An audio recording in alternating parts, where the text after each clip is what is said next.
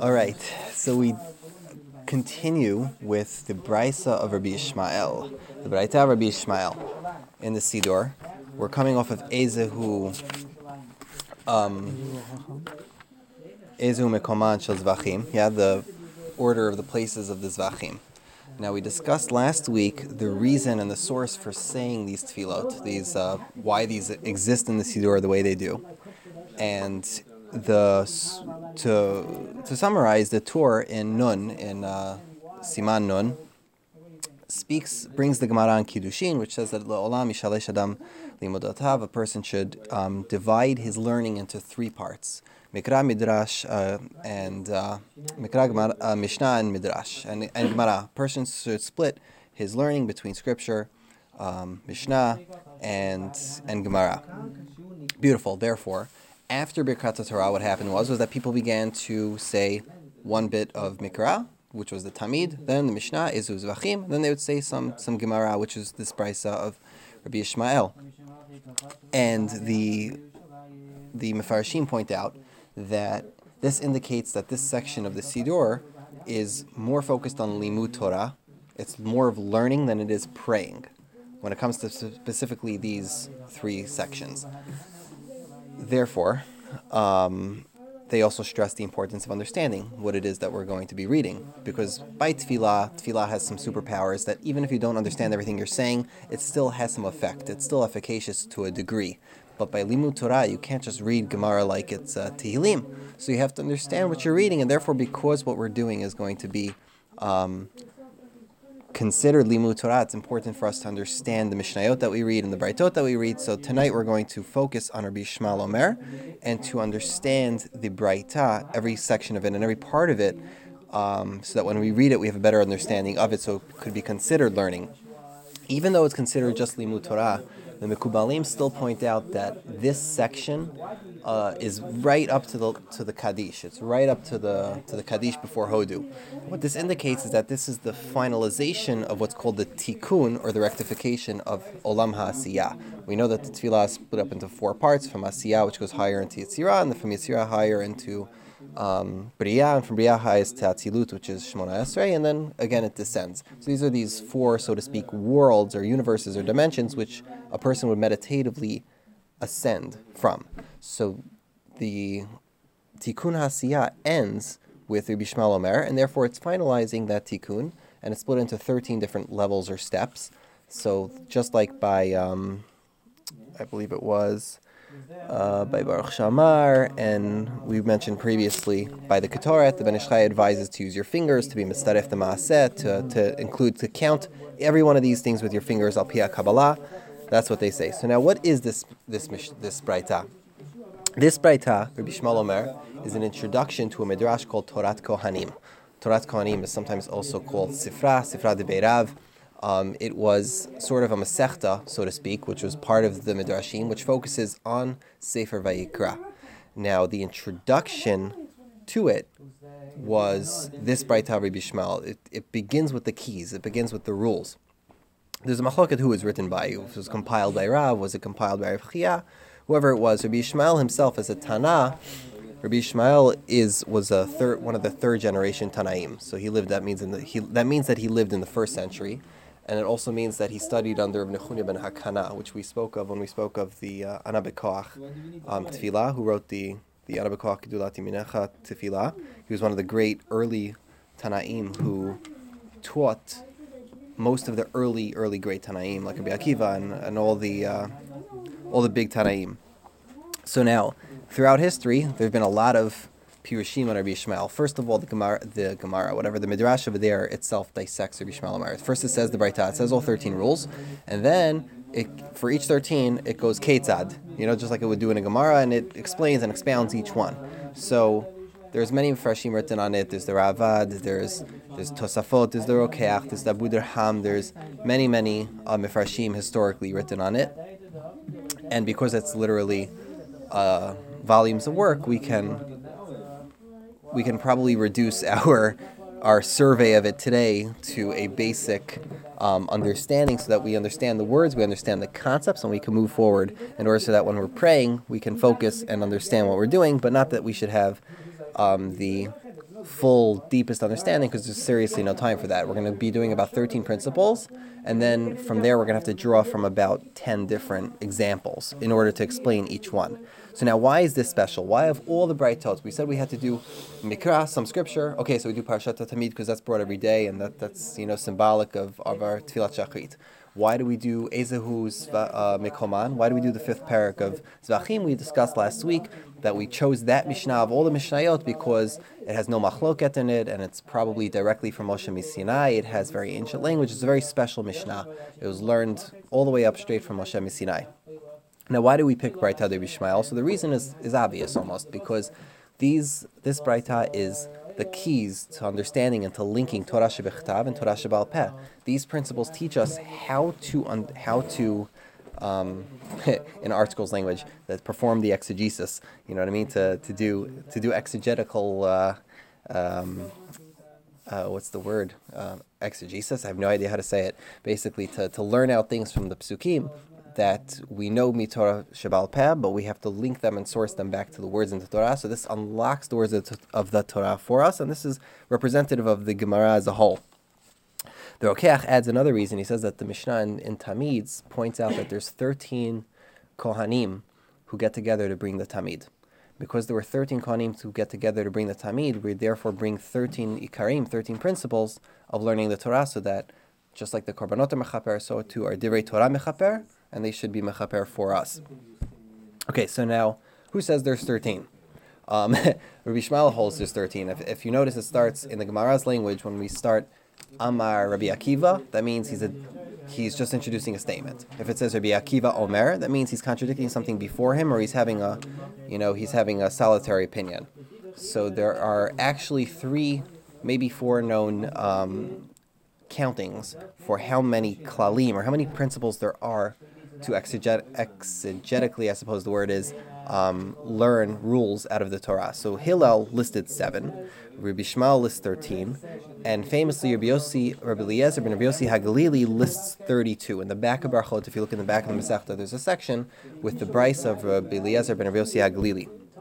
So now the history of these distinctions isn't exactly clear. Some say that all of these countings are valid. Yeah, there are 32 rules. Everyone agrees that there's 32. But Rabbi Yishmael was listing only the 32 which were halachic, that we're going to learn out halacha from the Torah. And the Yavetz points out that, in fact, most of the halachot that we learn out of the Torah from Gemara and from Midrash are learned out of these 13 principles. So therefore, because out of a majority this was what they were learned, these are what we used, he lists these 13s. Some speculate really that Rabbi Yishmael, that these 13 are what Rabbi Yishmael and his yeshiva were most expert in. It's what they used the most, and therefore this is what they listed. Maybe he disagreed with the classifications that Rabbi Eliezer ben Rabbi Yossi HaGalili used. For example, Rabbi Eliezer ben Rabbi Yossi HaGalili would say that mukdam and mu'achar b'Torah was a way to be doresh, right? What takes precedence? What's written first? What's written last? Well, Rabbi Yishmael didn't hold that could be considered usable for drasha or usable for halacha. Could be, but the Rishonim discussed this. The Ravad has a whole thing in his introduction about which ones were chosen, which ones were not. It's also problematic because there are places in the Gemara where it says that Rabbi Yishmael holds of a halacha called stam viprat, not klal viprat, but stam viprat, and he never mentions it in these 13. So what's happening with Rabbi Yishmael? So the Rabbit over there discusses it and gives different reasons, perhaps why it was omitted, or maybe it was considered a part of a different rule. It is what it is. Okay, so now that's the introduction for the Braita itself. Let us take a step-by-step dissection of each one. So we're going to start with number 1, which is Kal V'chomer. So Rabbi Yishmael Omer b'shlosh esrei midot haTorah nidreshet. In 13 principles, the Torah is expounded. Oh, that's a good word. All right, so Mikal V'chomer. The first one is from Kal V'chomer. So a Kal V'chomer, a simple example. In English, we say a argumentum a fortiori, right? An a fortiori argument. That's where you have confidence in your first proposition, so much so that you would relay the logic of the first proposition to the second proposition. In other words, a simple example of that would be The pasuk says, and I have this listed in the handout as 1, in Shemot Chaf Gimel Pasuk Hey, Ki tireh hamor soracha rovetz tachat masa'o. If you see the donkey of your enemy crouching under its burden, v'chadalta me'azov lo, and you would refrain from helping him, azov ta'azov imo, help your enemy. This would teach us that if the Torah is telling us to do a chesed for our enemy, so much so that kal v'chomer, it would imply that definitely you should do it for your friend. This is a simple understanding of a kal v'chomer, that if the Torah says to do a chesed to your enemy who is someone you don't like, and still you should do a chesed for him, or maybe he's a bad person, kal v'chomer, you should do it. Definitely you should do it for your friend, and that you shouldn't be allowed to choose first your friend or your enemy. It's a really simple understanding of a kal v'chomer, but the truth is that when we discuss it academically, and this entire list is, the way we're going to deal with it is going to be a little more academic by default, and the shiur has to be academic by default because, we're discussing the limud Torah here. When you look at it academically, kal v'chomer has to work both ways, actually. You have to be able to take the stringencies from one and the leniencies on the other. So what do I mean by that? Imagine you have Shabbat. Shabbat is considered more chamur because you're chayiv skila and karet, and you're not allowed to cook you're not allowed to do any malacha for ochel nefesh, right? As we know, Yom Tov is less is less stringent. It's more lenient because it's mutar to do malacha, which is ochel nefesh. You're not chayiv skila or karet in many situations. Therefore, if something was true as a chumrah by Yom Tov, if something was true as a stringency by Yom Tov, then we learn a kal v'chomer that it's also true by Shabbat. And if something is lenient by Shabbat, we learn min kal v'chomer that it's also lenient by Yom Tov. And if one cannot prove that these work both ways, then the kal v'chomer is not valid. So academically, whenever the Gemara treats a kal v'chomer, it has to be able to work both ways. If you're going to prove that you're going to apply a chumrah to one by learning a kal v'chomer from the other, you have to also be able to do the reverse, or else it doesn't work both ways and the mechanism is broken. Lastly, there's a din called dayo lavo min hadin liot kinidon, which means that if you're learning something out of the first proposition, you cannot learn more information from the first proposition than already existed in the first proposition. So for example, let's say the Torah says that a person should get punishment X, and you want to learn from a kal v'chomer that in a separate situation a person should get punishment X plus. You can't do that.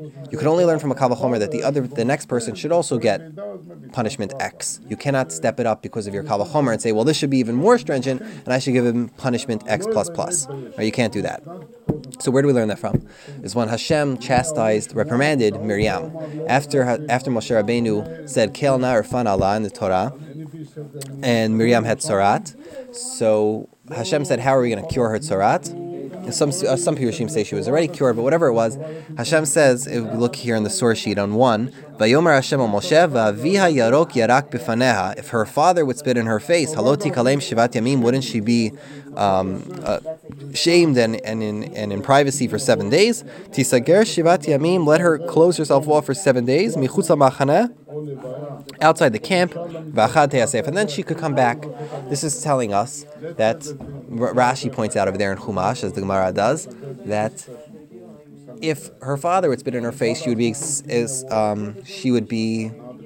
banished for 7 days. Kal v'chomer to the Shekhinah, she should leave for 14 days. No, dayo lavo min adin liot kinidon. We can only learn from the din from the first proposition as much information as it has, lihiot kinidon, as what you're learning it out from. Therefore, even though this is the Shekhinah, this is Hashem, and it's not her father, we still can't up the punishment. She still has to Miriam had to leave the camp for 7 days and then come back. She wasn't going to get a super mitzorat treatment. She was going to get a regular treatment of mitzorah for 7 days, because the kal v'chomer does not teach you more than that. That's one of the places we learn dayo lavo min adin liot kinidon. It's enough to learn from the din to be like the nidon, which is what we're learning out. That is kal v'chomer in a nutshell.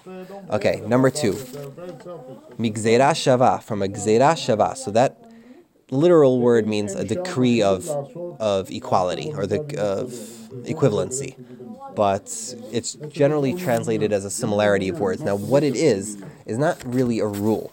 Gzeira shava is when we have a misorah It's a rule that we could apply, but a principle that we apply, but only when we have a tradition that it's true. And what is that? That two halachot are linked by symbol of a word or phrase. So if you have two parashiot in the Torah, we could connect their halachot. We could say that this thing has the same halachot as that thing, or same halacha as that thing. And how do we know that? We link it because they both say the same word, like b'moado, or korcha korcho, or karcha karcha. So the example that I brought here in the sheet is from the Gemara and Makot. The Gemara Makot Daf Chaf Amud Bet. So there's two places where the Torah says a person is not allowed to rip his hair out in grief. One is by regular Bnei Israel, regular Jews. They're not allowed to tear their hair out in grief. And another place is by the Kohanim. So the Gemara discusses why there are two. So let's see the Gemara. Tanu Rabbanan, lo yikirchu, etc. Yachol afilu karach arba v'chamesh krichot lo yechayav ala achat. I would think that even if a person ripped out his hair once, twice, three times, he would only be chayiv one korban. In other words, his punishment would only be X. Tamul Omar, the pasuk continues, lo yikirchu korcha. Right, that you cannot tear out the balding and make yourself bald. L'chayav al kol korcha v'korcha, you're obligated for punishment on every single balding. Birosham matamul omar. Why does it say birosham? L'fi shene'amar, because it says by bnei Yisrael lo titko deduv lo tasimu korcha bein einechem lemeit, that you shouldn't create a bald spot for your deceased. That's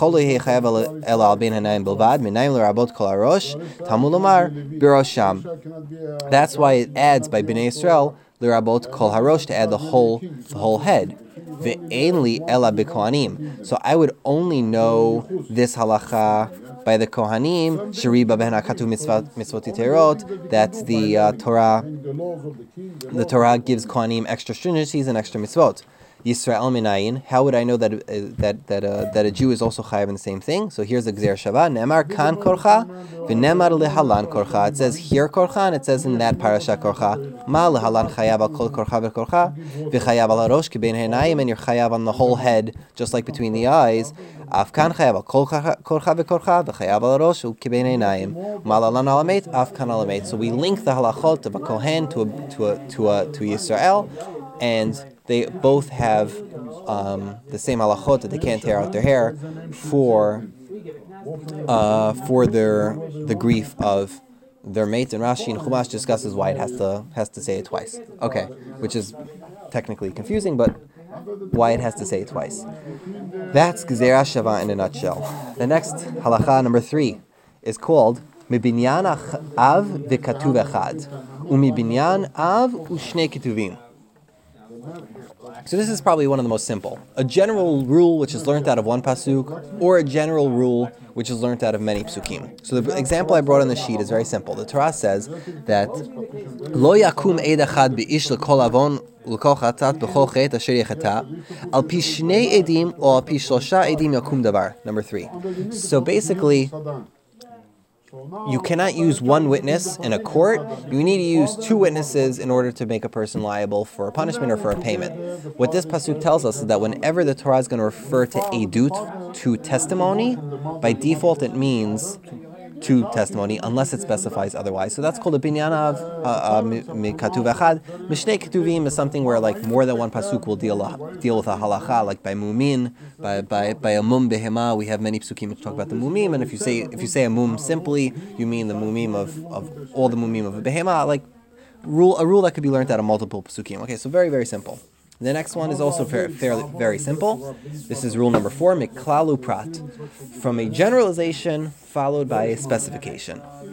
When the verse will first say a general rule and then start to specify, we follow the rule of the specific one. The most famous example of this is the first couple psukim of Sefer Vayikra, which talk about bringing an olah. Specifically, the Tamid that we discussed recently. If you look at number 4, Daber al bnei Yisrael v'marta alehem Adam ki akriv mikem korban laHashem min habe'ema u'minatzon takrivot korbanchem. So first it says that a person who brings an offering to Hashem from the animals, and then it starts to specify u'min habakar u'minatzon. So first, min habehema could sound like every beast, every kind of animal, a lion, a tiger, a bear, or omai. But the Torah then narrows it down and says bakar and son. These are the animals which you could bring for an olah. That's a klal prat. The pratu klal is the same thing, but in reverse. That first it starts with a prat, and then it says the klal. That means that you have to follow the halacha of the klal. If first comes the prat, then comes the klal, we follow the halacha of the prat. What's an example? Number 5. V'kein ta'aseh l'chamoro, v'kein ta'aseh l'simato, v'kein ta'aseh l'kol avedat achicha. This is a pasuk in Dvarim Chavbet, pasuk Gimel. The pasuk is talking about hashavat avedah. So over there, the pasuk says that if you're going to return an avedah, you should do the same thing for his donkey, the same thing for his beged. V'chein ta'aseh l'kol avedat achicha. You should do for all the lost items of your friend asher tovad mimenu misata lo tuchal etalem. You cannot rest. You have to actually try to get it back to him. Therefore, we see that we're going to go basar the klal because that came second. All right, that's prat uklal. Now comes a slightly more complicated one. This is klal uprat uklal. That's where the Torah will say first the klal, a generalization, then a specification, and then it'll go back to the specific. So in this case, what we do is that we say we keep the klal, we keep the generalization. However, we follow the generalization according to the attitude or according to the attributes of that prat. Why did it choose those pratim more than any other prat? So we're going to use it ke'en haprat. So if you look, it says klalu pratu klal, eyat hadan ela ke'en haprat. That's what Rabbi Yishmael said. You have to do it similar to the specific. So let's give an example. An example would be from the Gemara in Baba Kama Samach Bet Amud Bet, as we have listed in the source sheet here in 6. Menahani mili, the Tanu Rabbanan al kol dvar pesha. The Gemara is talking about a shvuat shomer. That if a person makes a shvuah that he was watching an item and he has to swear that it was stolen or that he didn't steal it by himself, that it was actually lost. So the Gemara says the Tanu Rabbanan al kol dvar pesha klal. Right, on all things that could be considered iniquity. Al shor, al chamor, al seh. That's al ve'al salma. That's prat. That's specific, right? A shor, a chamor, a seh, and a piece of clothing. Al kol aveda chazar v'klal.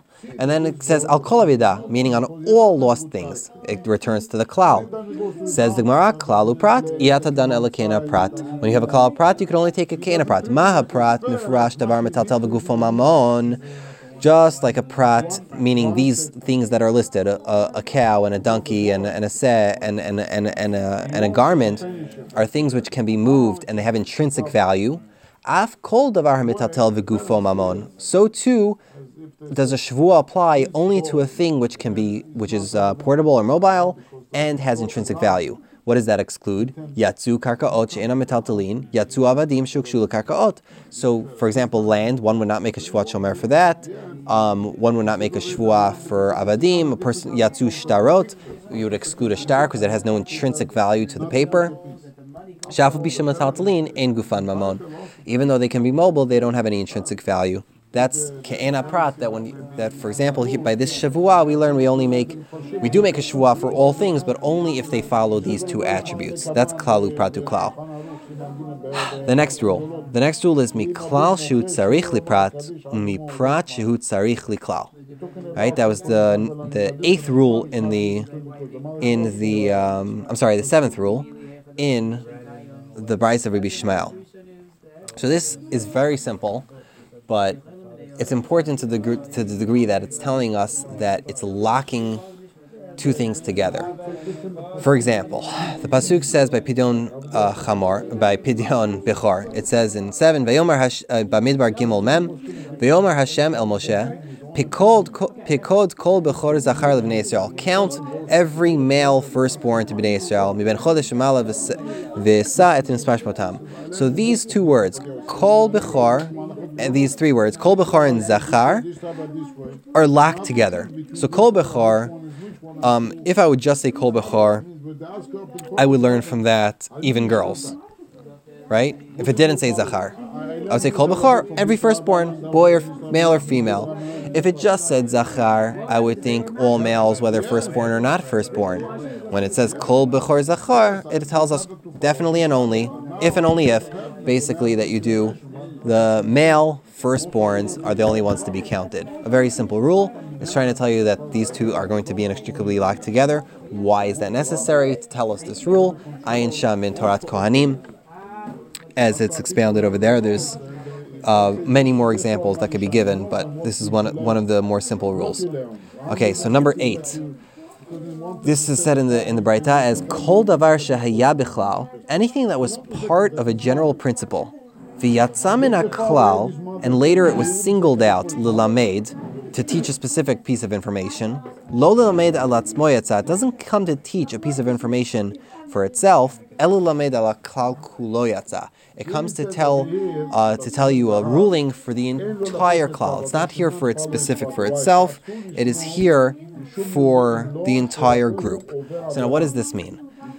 An example of this is very famous. The pasuk says, over here in Shemot, Perek Chaf Hei Pasuk Gimel, the Torah is telling us to keep Shabbat. V'shamru b'nei Yisrael the Shabbat, and it ends off, Lo tivaru eish b'kol mosfotechem b'yom hashבת. One should not light a fire in all of your dwellings on the Shabbat day.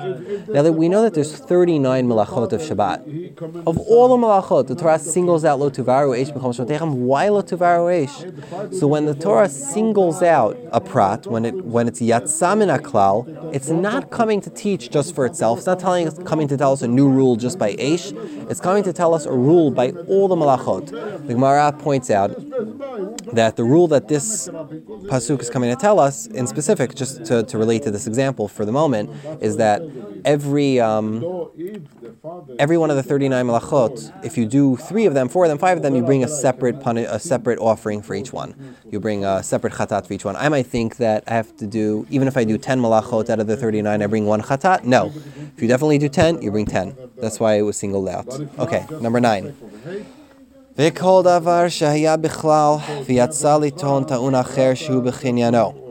that was part of a general principle. And then it was singled out to discuss another point that was similar to the general principle. It's coming out to be more lenient and not to be more machmir. So this is liton ki inyano. The important part here is that it's coming to point out another point which is similar and on the same topic. So an example of this is the pasuk in Dvarim Yutes Pisukei, Perek Yutes Pisukei. So the pasuk over there is talking about a person who kills someone b'shogeg, right? We all learned the Gemara Makot with the axe. Person swinging an axe. What happens is that the metal flies out of the axe. It goes and kills a guy. So now, a murderer is generally chayab mitah. Why would the Torah come and tell us? Why would it Why is the Torah telling us a new case of a person who murders another person? So let's read the pasuk really quickly. It says, "Vasher yavo et re'o b'yar lachto beitzim," a person who, let's say, approaches his friend in the forest to cut axe, and his hand, I believe, slips from. Is attached to the axe, to cut the wood, and as he's swinging the axe, the metal flies, and finds his friend who ate and he dies. So this is coming to tell us a whole story about someone who murders somebody. Why do you need to tell me a story about somebody who murders somebody? It's because we're trying to be mekil. We're trying to be lenient. We're coming and saying that this is a similar topic, but over here it's more lenient, that we're being mekil because it was shogeg, and he doesn't get capital punishment. Instead, he gets arei miklat, he gets a banishment, or whatever the punishment would have been at that time. That is halacha tet, which is yatsa min haklal, liton taun. Sorry, Tess, was it? 9. Yeah, rule number 9. Rule tet. Okay. Okay. So number 10. Number 10 is v'kol davar shehaya bichlal. Anything that was part of the general principle. V'yatza liton taun acher shelo chenino. And then it comes to discuss something which has no shaychut. Yatza lehakel ulahachmir. It comes to tell you chumrot and kulot. A great example of this is an amah havriya. So the pasuk, I'll just read a simple pasuk over here in number 10 here. Shemot chafal of Zayin. It says, "V'kiyim kor ishat bitol le'amah." Person who sells his daughter as a maidservant, lo tetzei ketzei havadim. She doesn't leave the same way avadim leave out. Now, we already know the halachot of servants. We already know the halachot of Jewish servants. Why does the Torah come and single out and tell us a completely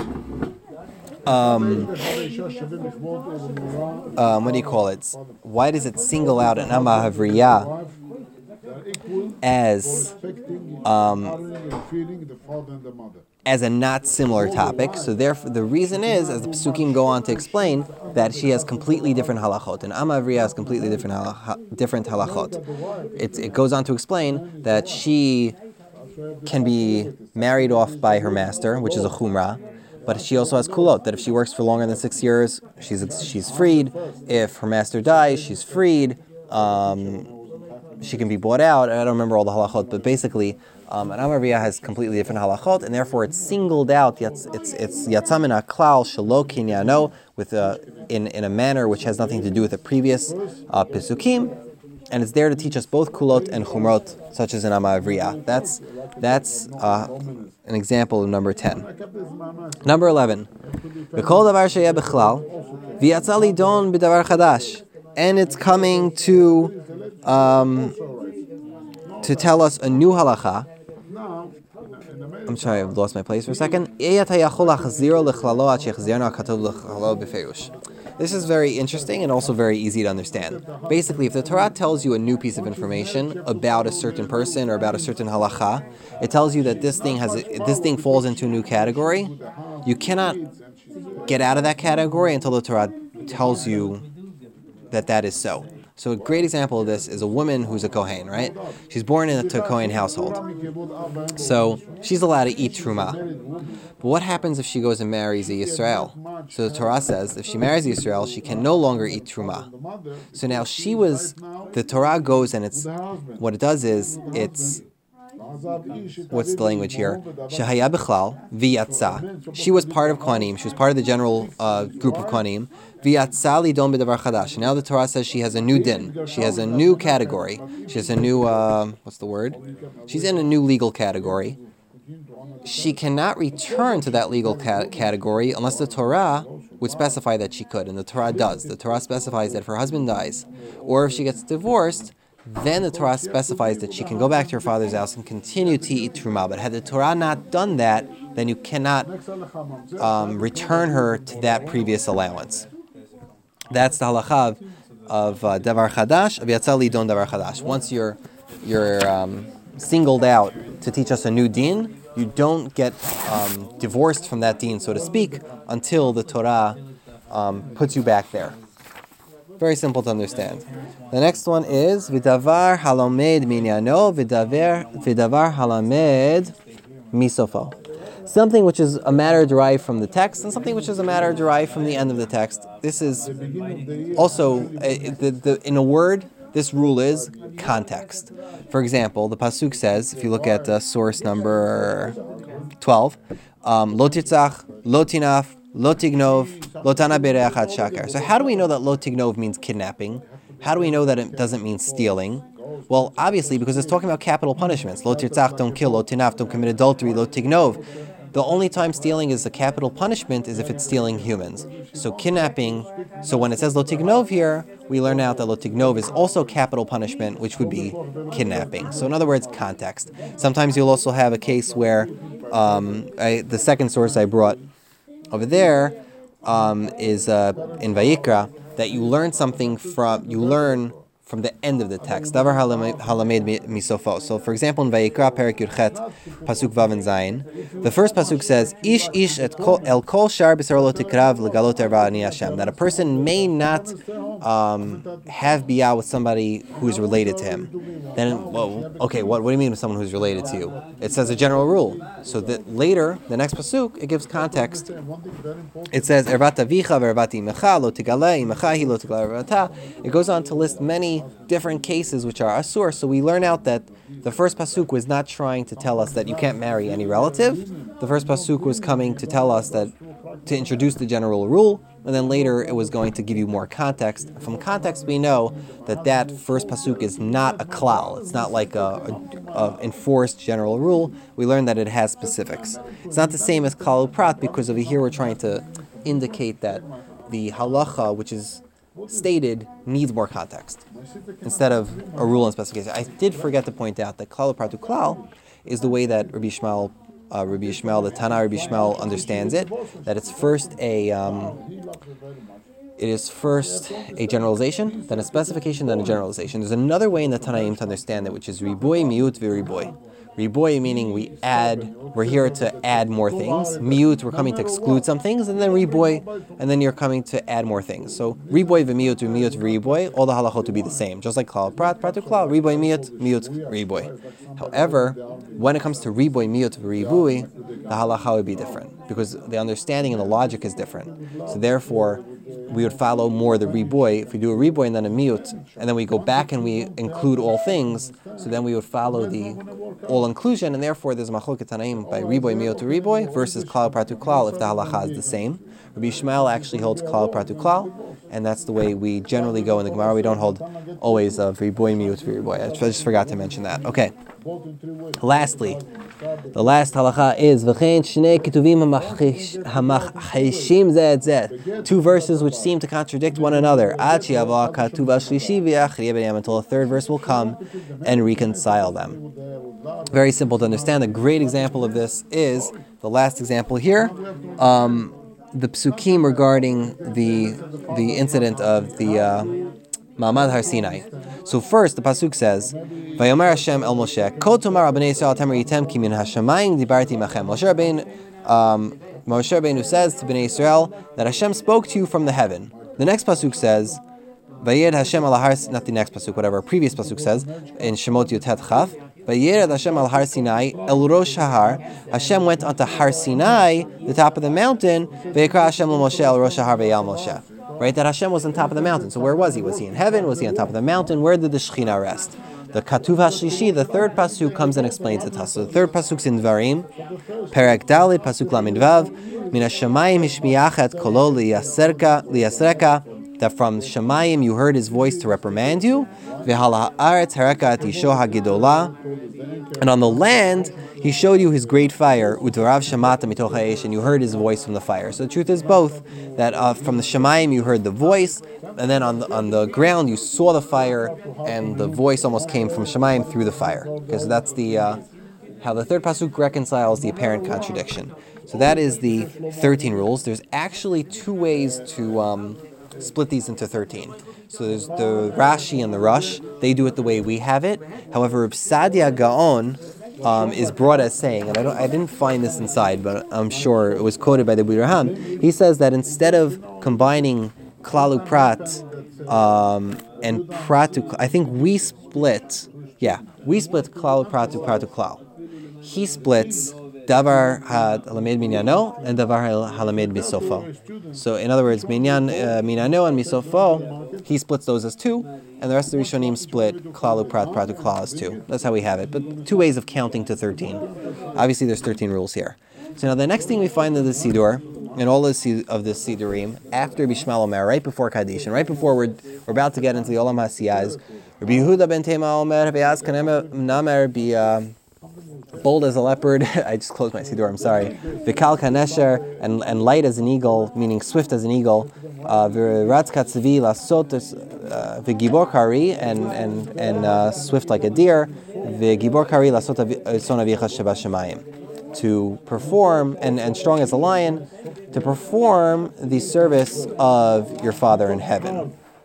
Hu haya omer, Yehuda ben Tema would also say, Az panim legehenum, a person who is haughty or chutzpahdik will find his way to Gehenna. Boshet panim legan Eden, and a person who is humble or bashful will find himself in Gan Eden. So now, this is only found in the Sfaradi Siddurim. And Baruch Hashem, I have a lot of Siddurim at my disposal, and a lot of Sfarim on Tefilah, but for the life of mine, I have no idea how this ended up in the Siddur. The Ashkenazim don't have it, the early Siddurim don't have it. It is a mystery to me how this Mishnah ended up here after Yishmael Omer.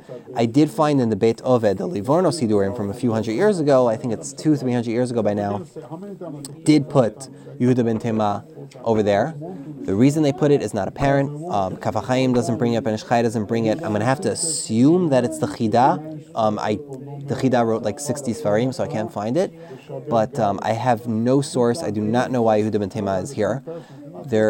It's interesting. This Mishnah is notable. It's a Mishnah in Pirkei Avot, Perik Hey. It's notable because the Torah and the Shulchan Aruch start off Shulchan Aruch and the Arba Turim with this Mishnah.